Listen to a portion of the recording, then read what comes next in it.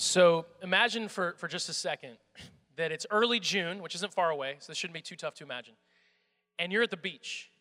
You're at the beach. And let's say in this scenario, since we're dreaming a little bit, that you're a person of means and that you're very cultured. So you're like in France, okay? You're vacationing in France, early June, you're at the beach. Let's say you're at this specific beach in France.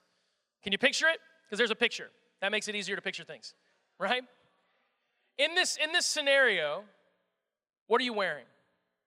Most likely, like a swimsuit, right? You're at the beach. Hopefully you're saying not like suit and tie, formal wear. No, you're at the beach, and it's beautiful. It's amazing. So you should be wearing a swimsuit, something that's comfortable. But let's look at this exact same beach at a different moment in history. This is this same beach in early June of 1944. And that beach is called Normandy. And if you had been on that beach on June 6, 1944, you better not have been wearing a swimsuit. You better have had a helmet on, some body armor, because on that day, that beach was a battlefield. Right now, we're in a series called Standing Ground, and we're exploring something that Scripture actually talks about a lot. It's something called spiritual warfare. And depending on where you're from, you're like either going, yay, or this is weird stuff. Why shouldn't I come here? I'm in the wrong place. But stick with it. It's this concept called spiritual warfare. It's talked about a lot in Scripture. We're going through the book of Ephesians, and so Ephesians chapter 6, this is kind of our last series in Ephesians, ends by saying this: a final word, be strong in the Lord and in his mighty power. Put on all of God's armor so that you will be able to stand firm against all strategies of the devil. For we're not fighting against flesh and blood enemies, but against evil rulers and authorities of the unseen world, against mighty powers in this dark world, and against evil spirits in the heavenly places. Spiritual warfare. Evil spirits, like the devil, demons, that kind of thing. And it's actually kind of tough stuff to talk about because we have to ask this question of, like, do we actually believe this? Do we actually believe that this is true? Or is this just a bunch of superstition, a bunch of nonsense? Because if there's no such thing as spiritual warfare, then there's no reason to wear spiritual armor. And here's kind of the way we've been talking about this for the last few weeks. A lot of people see the world this way. They believe that there is something spiritual, but that the spiritual and the physical are totally disconnected. And so they say, yeah, I believe there's spiritual stuff. It's just like we're not really going to encounter that on this side of life. Maybe that's something for the afterlife. That's when the spiritual stuff kicks in. Other people would say, no, I believe in the spiritual stuff, and I even believe that sometimes there's like an overlap. Sometimes the spiritual and the physical sort of come together, and in that overlap, we see things happen. We see God things happen, right? Something happens, and it's like a miracle. We can't explain it. There's no scientific reason that can explain it. It's just like, wow, something happened, spiritual, physical, overlapped. It was a miracle. It was a God thing. And sometimes that overlap could be something really twisted, something really dark. We see something happen in the world, and we say, that's more than just a misguided person. That's more than just someone who was raised incorrectly. There is something sinister, something dark behind that. There's overlap, good and bad. The question is, how much overlap is there? Is it a sliver, or is it like the whole thing? What if it's more like this? What if the spiritual and the physical overlap greatly? If that's the case, then what is the real world? It's kind of all of it.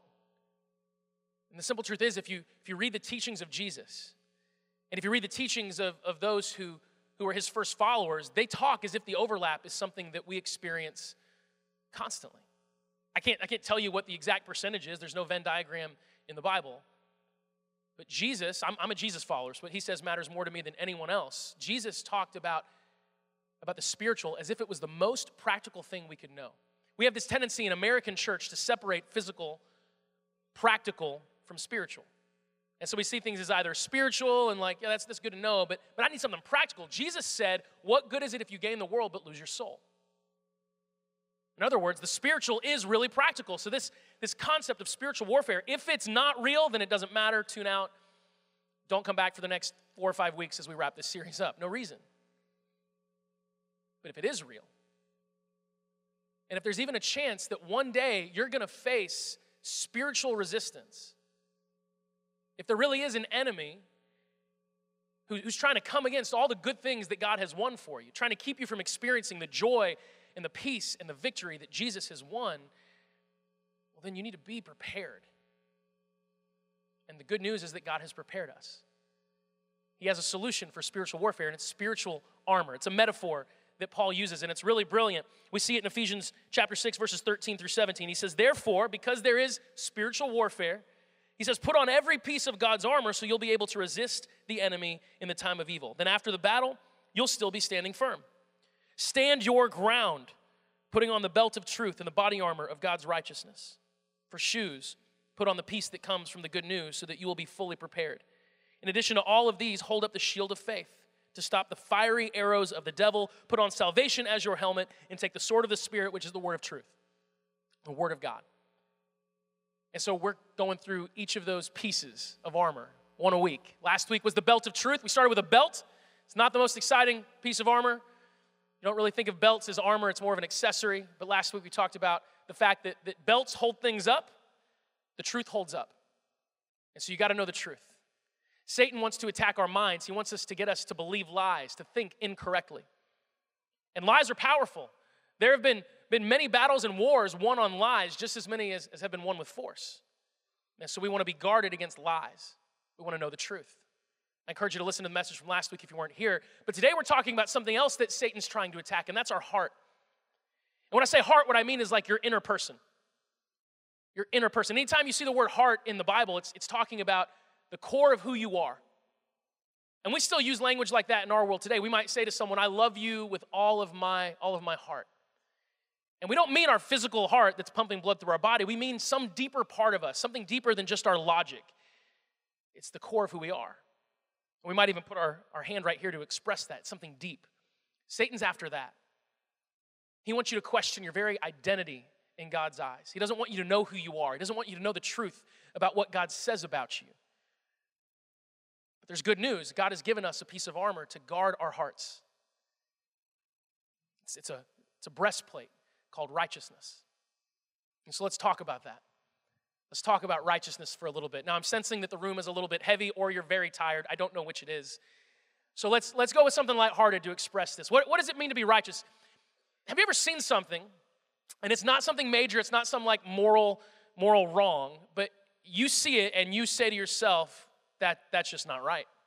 Like, that's just not right. You're personally offended. You know what I'm talking about? Let's say, for example, you're a Star Wars fan. Anyone in the room willing to say, I am a fan of Star Wars. I enjoy the Star Wars movies. Anyone here never seen a single Star Wars movie? That's just not right. Like, right?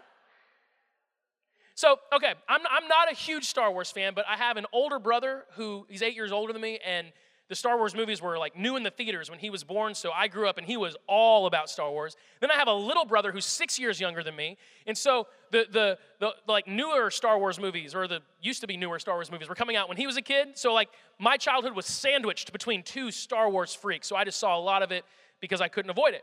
And I'm fine with Star Wars. Let's say, those of you who are Star Wars fans, let's say you're at a gathering and you're talking about the new Star Wars movie that's coming out. You're like, hey, are you going to see the new Star Wars movie? Someone else says, yeah. And someone from across the room, their ears perk up and they're like, ooh, Star Wars people. Star Wars people find each other. I don't know if you've ever noticed that. They like have a sense for that. And so this person comes up to you. This is a hypothetical situation. And they say, you like Star Wars? And you're like, yeah, I love Star Wars. They're like, me too. The newest movies, they say, I'm not in love with them. They're fine, they're okay, but I don't think they're the greatest. And you might even say, I agree. They're doing their best, but I don't know how I feel yet. We'll see how it wraps up. And then they say, and I'll tell you what, the original trilogy, like Luke, Darth Vader, Han, they're the worst. And then they say, where it's really at are the prequels. You know, like the ones that came out late 90s, early 2000s, that's like the pinnacle of Star Wars for me. And they say because, in my opinion, the single greatest character in the history of Star Wars is Jar Jar Binks. Right? For those of you that aren't Star Wars fans, he sucks. He's the worst. He's the worst. But like, if you are a Star Wars fan, you would just say, no. No.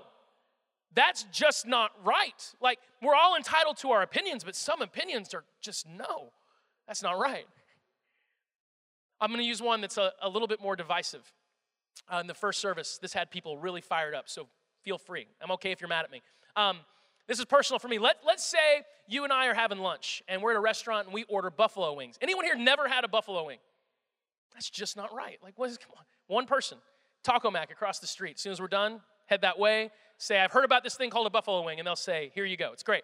So let's say we're hanging out, we're having lunch, and you order buffalo wings, and I'm with you, and I'm like, right on, buffalo wing person. I respect that. And then you say that you would like ranch dressing with your buffalo wing. That's when I realize who you really are. I go, oh, you're a ranch dressing person. Because here's the truth. It is so clear that God designed and ordained blue cheese to be the complementary flavor with buffalo wings. There's no question. There's none. Ranch with wings, it's just not right. It's just wrong. And you think it's just an opinion. I want to read you something that I found. This is a direct quote. I found this on the internet, so you know it's good. Here we go. I'm going to go ahead and spoil this for you that blue cheese is the correct answer. Ranch is symbolic of everything that is wrong with our world. And you should feel bad for even thinking this is a debate. It's not.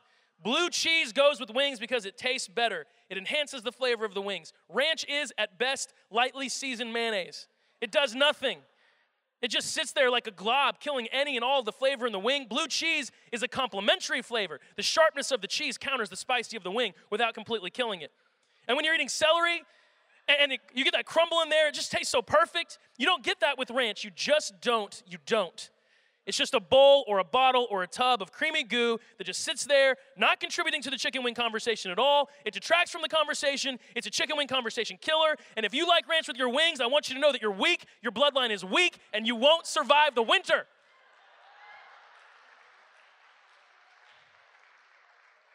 I was written online by a guy named Brody. And I've only known a few Brodies in my life, and chicken wings sounds about like something they would have authority over. So Brody and I agree. It's just not right. There are some things that they're just not right. And here's where that gets really interesting. God is like the opposite of that. Like if something's not right, it means that it's fundamentally just wrong. God is fundamentally right. He's just right. He's good. He's holy. He's pure. Everything he thinks about is right. Everything he desires is right. Even if what he wants is not what we want, it's not because he's wrong. We've all had those moments where we're praying, but we're actually like giving advice to God. You know what I'm talking about? Where you're like, hey, God, got some ideas for you to think about. Like, have you ever thought about this? We're trying to advise God. He knows everything. And his will is good, even if it's the opposite of ours. It's good. He is fundamentally right. And there's a word for that. It's righteous. He's righteous. And that presents a little bit of a problem for us. Because we are fundamentally, on our own, in and of ourselves, not. We're not. And I want you to understand right at this point in the message, this is going to sound like a really discouraging message at first. Stick with it. I actually believe that if received and thought about correctly, this is one of the most encouraging and inspiring concepts that we have in our faith. But it begins by us understanding that we are not righteous. We're not. We have this thing called sin. We see it, for example, in Romans chapter 3, verse 23. This is like a pillar of our faith. It says that for everyone has sinned. Everyone has sinned. We all fall short of God's glorious standard. And the word for sin in the Greek language is what this was originally written in. It's an archery term. It means to miss the mark. So another way we could put this to understand in our language today is that sin just means we're off target. We're off target. We are not calibrated correctly. And Scripture actually teaches us that we're born that way. That's a very offensive idea in our world. It's a concept called original sin, but we see it, for example, in Psalm chapter 51, verse 5. For I was born a sinner, yes, from the moment my mother conceived me. And anyone who doesn't believe in this, I would just advise you to have one child, have a child. Give birth to a human being, and then ask the question, are we born fundamentally off target, or is everything just right from the start? And here's how you know it, we're off. I have 4 kids. I've never had to teach one of my children how to lie. There's never been one time where one of my kids would say, hey, you know what? If you do something that you know you shouldn't do, just make up a story. Just make something up, blame it on one of your siblings. we'll probably believe you. If you blame it on Judah, we'll all believe you. Like every one of us. Yeah, it was Judah. Okay, cool. Just, you never have to teach your child that.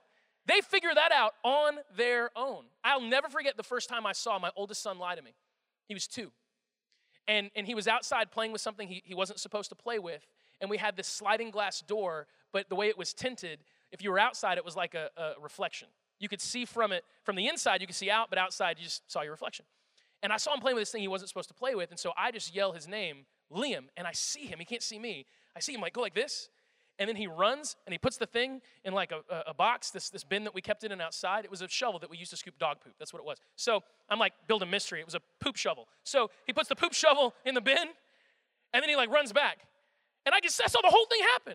And it hit me like, oh my gosh, he's a bad person, you know? Here he is, my only child at the time, this sweet, innocent. No, he's not sweet. He's not innocent. He just lied to me. And he doesn't even realize that I saw it. What do? Never had to teach one of my children to lie. I've never had to teach one of my children to be selfish and to care more about what they want than what anyone else wants. It takes years of training to teach children how to do those things. Why? Because we're born and we're off target. And that's a bit of a problem. It's a bit of a problem.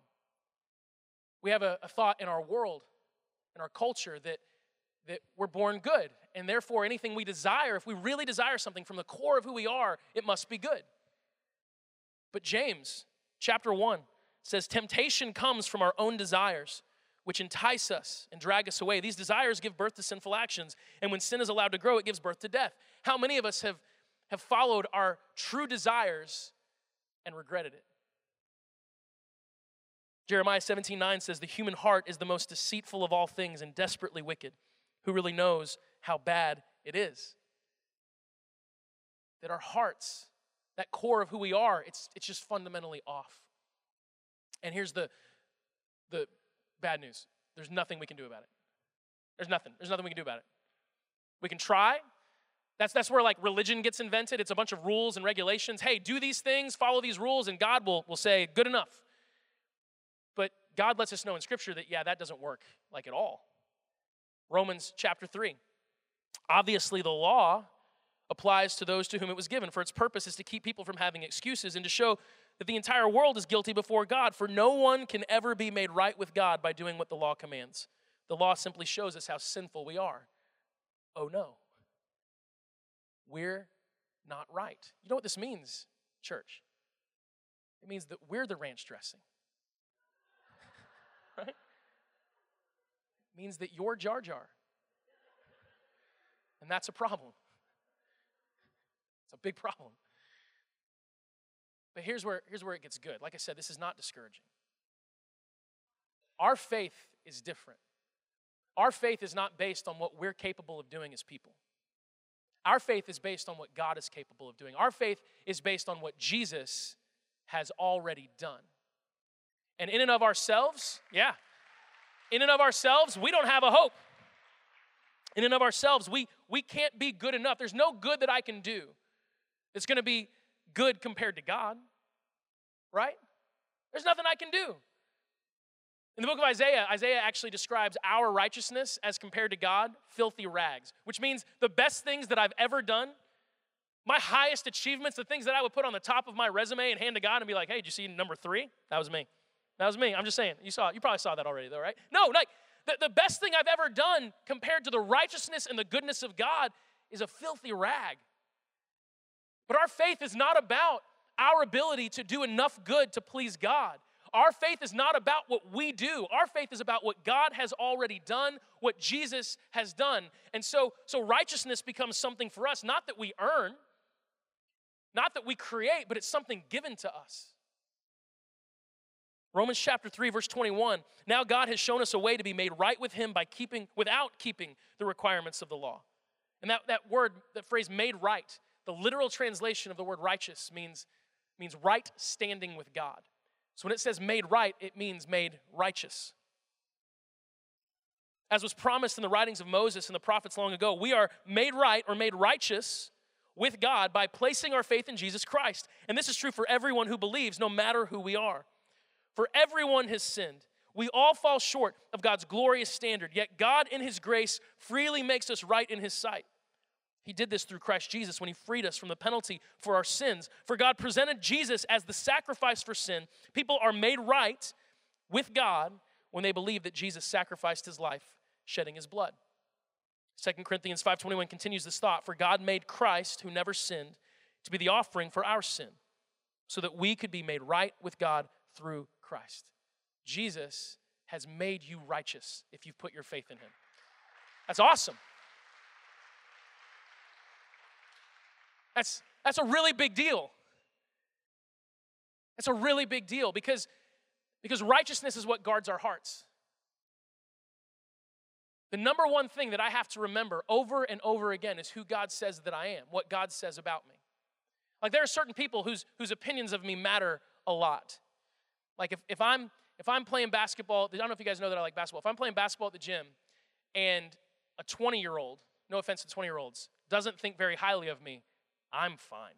Like, I'm great with that. I can walk away from the gym and be like, I'm going to have a great day. I don't care. There are some people whose opinions matter more. And sometimes we have to fight that. We have to fight not letting the opinions of other people mean more than they should. But that's just reality. But then there's the opinion of God. Like, what God says is true. So what God says about us is true. What God says about who you are, that is your identity.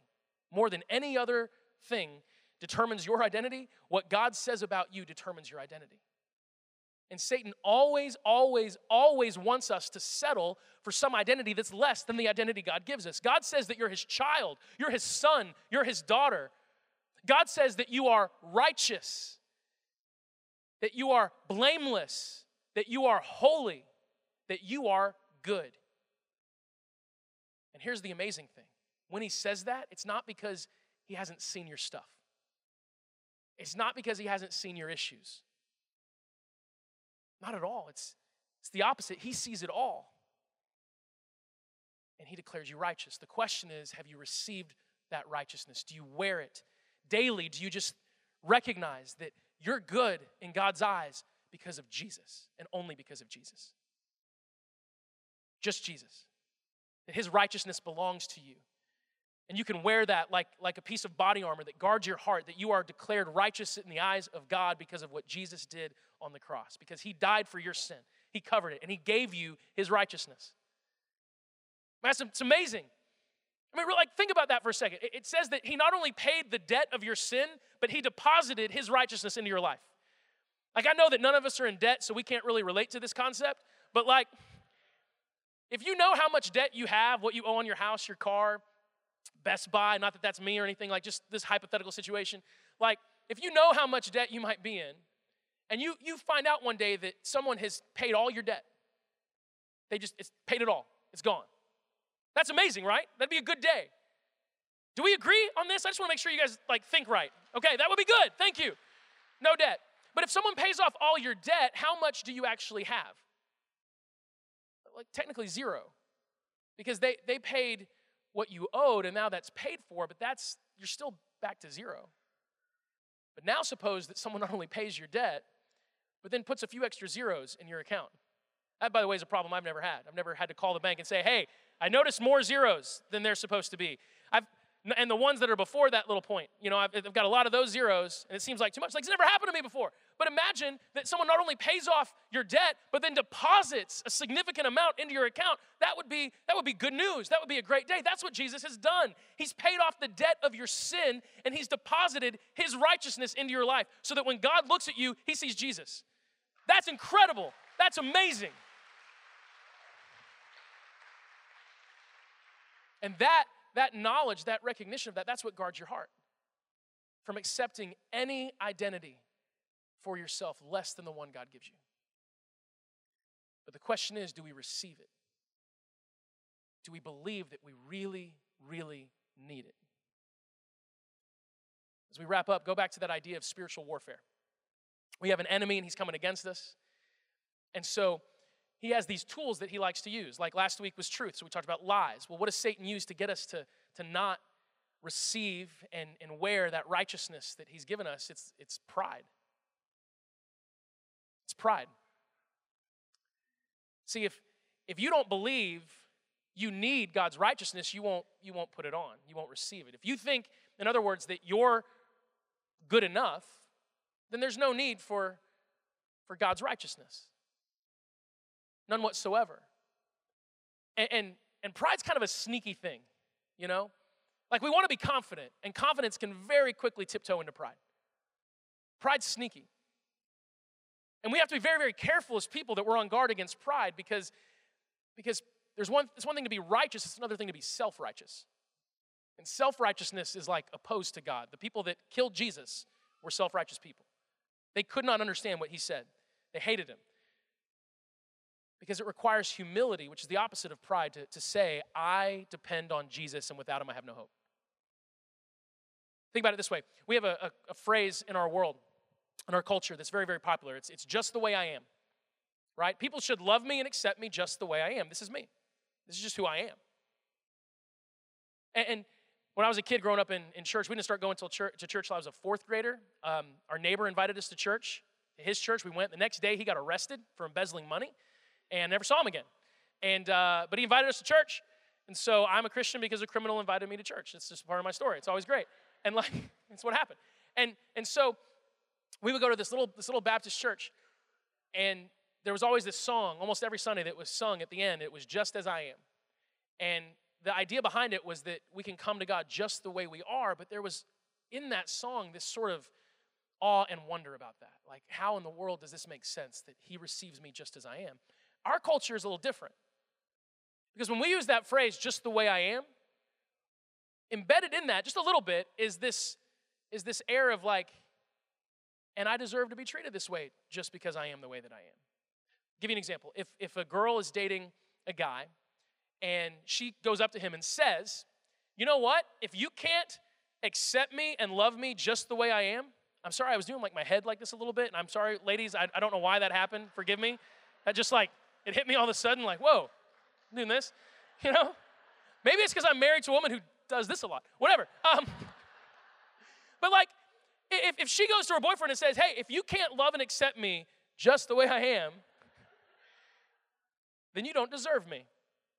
We would look at her and go, you go. Like, applause, yes, he needs to love and accept you just the way you are. If he can't, he doesn't deserve you. And that's what all of her friends would say, and we would all say yes.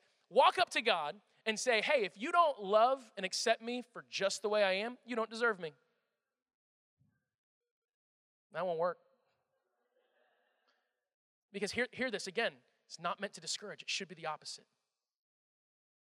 He sees you exactly as you are. And he accepts you, and he loves you. Your issues, he doesn't gloss over them.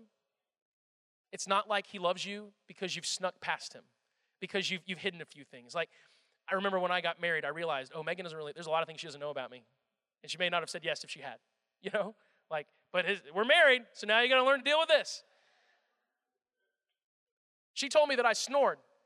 First night we were married. I didn't know I snored. So that was like, I'm innocent. I did not realize that I snore. No one's ever been in the room to tell me. So I apologize. But like, there's things sometimes in relationships on this earth that you sneak past people and they don't realize this. You didn't do that with God.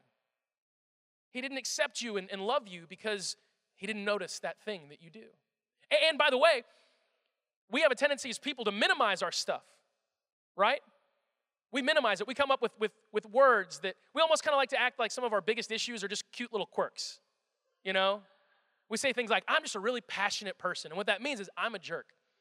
I'm a jerk. When I don't get my way, I throw a huge fit. And I demand that everyone adjust to my desires because I'm just so passionate, right? God doesn't do that. He calls your stuff exactly what it is. He doesn't look at us and go, you know what I love about you? I love it when you lie. I love it. You know, when you like exaggerate things about yourself or you just tell those little bitty lies just to make your life a little bit more convenient, to make other people see you a certain way. That's my favorite. It's so cute when you do that. He doesn't do that. He doesn't.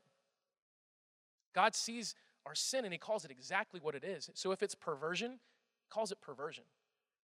And if it's selfishness, he calls it selfishness. And if it's idolatry, he doesn't say, oh, you know, sometimes your priorities just get a little bit off. He goes, no, that's idolatry. You worship money. You worship sex. You worship yourself. He sees it for what it is. He calls it for what it is. And yet, he loves you and he accepts you exactly as you are. That should fill us with so much awe that it simultaneously breaks our hearts and yet fills us with the joy that we can't comprehend, because he sees us exactly as we are and he doesn't minimize it. He dealt with it by sending his son to die on the cross to cover all of that. And he loves you exactly as you are. That's what it means to be righteous in God's eyes. And the only thing necessary to receive that is humility. It's just humility. Paul says this in 1 Timothy chapter 1.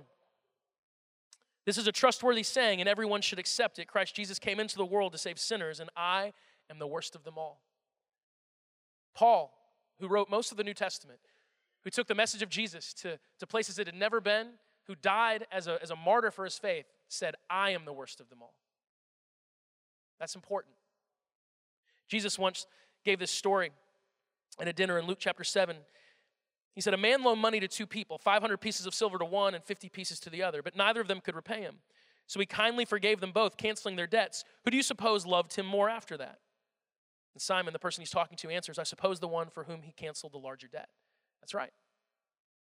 There's power in the ability to just own your stuff and just say, this is it, and call it for what it is, and just own it. Because if you can really own it and be like Paul and say, I'm the worst, like I'm the worst one in the room. It's me. And I'm not talking about self-hate and self-deprecation. I'm just saying just owning it. If you can be like the person in the story that Jesus is talking about and recognize I'm the one that's been forgiven the big debt. Not a little debt, a big debt. If you can really own that, then the grace of God and the love of God and the righteousness that he gives you, it seems like something vast, some huge treasure. But if you feel like you've only been forgiven a little bit, you don't really need that much of it, you're never going to be filled with wonder about this. And you won't put on that breastplate because you don't really think you need it. But we do. And he's given it to us. And so I want to encourage you as we wrap up to wear your breastplate, to guard your heart from pride. And every day when you look in the mirror, like literally do this. It's kind of cheesy, but just do it. Like God loves that person. And he knows the person you're looking at better than you do. He knows everything. And he completely, totally accepts and loves. He declares you righteous. Totally, fundamentally right. Now you're like blue cheese. That's good. It's a good thing. We're going to finish. We have 5 people getting baptized right now, which is awesome. And I finished on time, so we still have 10 minutes to fit the baptisms in.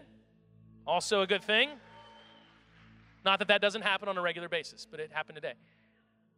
The first gathering, we had 2 people that went all in with Jesus, got baptized. We've had a lot of people this year. A lot more people this year have been baptized at this point than we had in all of last year or in the year before. It's awesome. And these 5 people are, they're doing exactly what we're talking about. They are recognizing their need for Jesus. And they're just saying, hey, I'm just a sinner in need of grace. And I don't have enough in the tank to do it on my own, but God's given it to me. And so we're going to celebrate with these people. As a church, we're a family. And so anytime someone makes this decision, this is our opportunity to say, we're going to stand with them, we're going to pray for them, and we're going to come around them and help them live out this commitment in their lives. And so with that said, pray with me. Jesus, thank you so much for this day. Thank you for every person that's here. And thank you, Lord, for the 7 people that are part of our family that are getting baptized this Sunday, the 2 from the first gathering, the 5 right now. And Lord, we just want to say that as a church, we will surround them, we will support them, we will come around them in every way we can. And God, I also pray if there's one person here this morning that has yet to receive the righteousness that you've given us, if there's one person here this morning that's still holding on to hope that they can do it themselves, I pray that they let that go. And they would experience the peace and the release that just comes from hearing you say, it's all right, I've made you right. I've fixed it, I've covered it, I've made you right. We love you, Jesus. It's in your name we pray. Amen.